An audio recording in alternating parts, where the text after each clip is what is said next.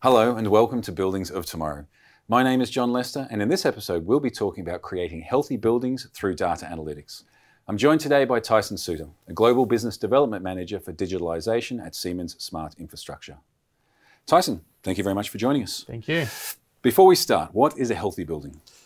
Yes, it's a term that is becoming really popular in the industry right now. So we had smart buildings, intelligent buildings, healthy buildings. I think they all really come together, but it's about saying we're focusing on a sustainable building. We're also focusing on a building that's efficient, but making it so it's comfortable and available and optimized for the tenant. How can they be part of the building? How can they feel comfortable? How can they get good air quality, good light levels, have good movement around the building? This is all stuff that we need to take into account, and it doesn't need to be a trade-off as well between a healthy building and a smart building or an efficient building. Yeah, because this is something that as an industry we've learned more about over time. We used to, as you say, focus just on energy efficiency, but the impact of a building and the surroundings on the user's health and their productivity and many other aspects of their day-to-day lives is quite profound. Exactly, and 1% of the building cost is utility, 10% is rent, and 90%, or 89%. It's good maths, I like it. Thank you. Is around the people. Yeah. So how can we say, let's focus on the people?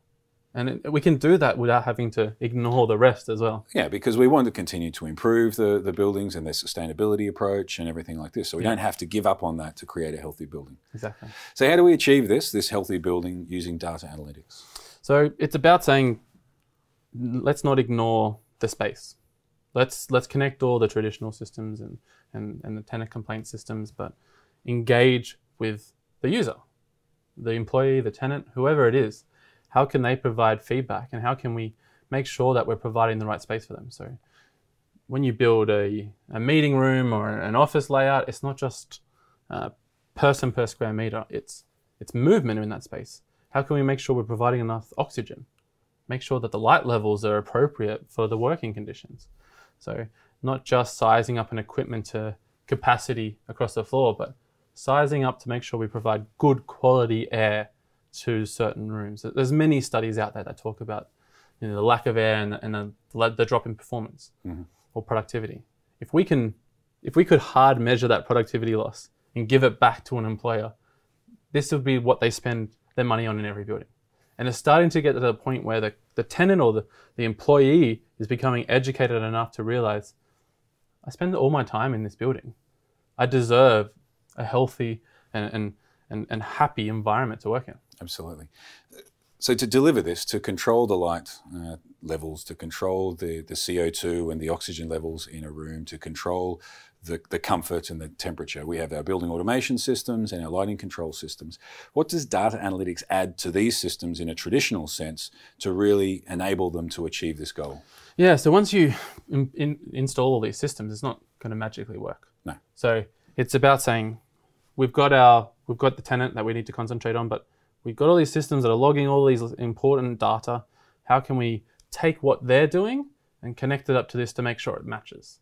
So give them access to either some sort of voting system for temperature or lights, or some way that they can track how they feel as an individual. And then that needs to dictate and drive change within the system.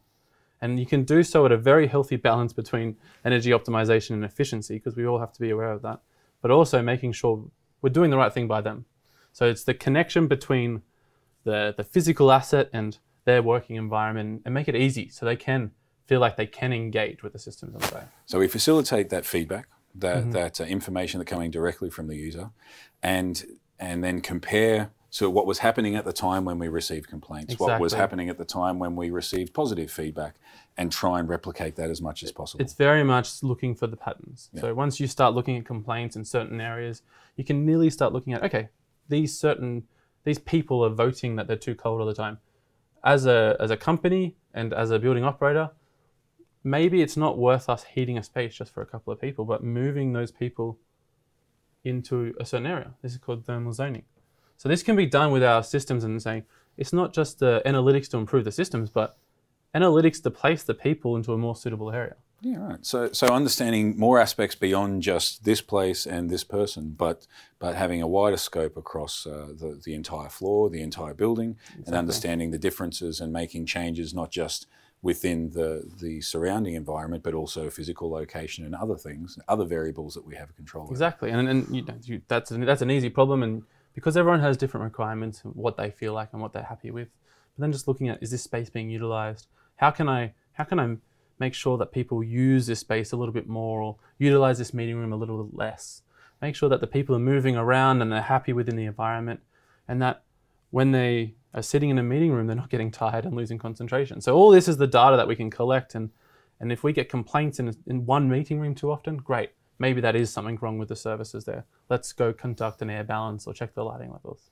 And this is why data analytics is so important, correct? Because there aren't many people in the world that could look at data from all these different systems, Yeah, exactly. including personal feedback and qualitative feedback, and actually start to make correlations between them. Exactly. It's just a large amount of data, and if any one person is trying to look at all that at once, it becomes quite difficult to understand. And this just, again, directs people in the right area, allows them to make the decisions in an efficient manner.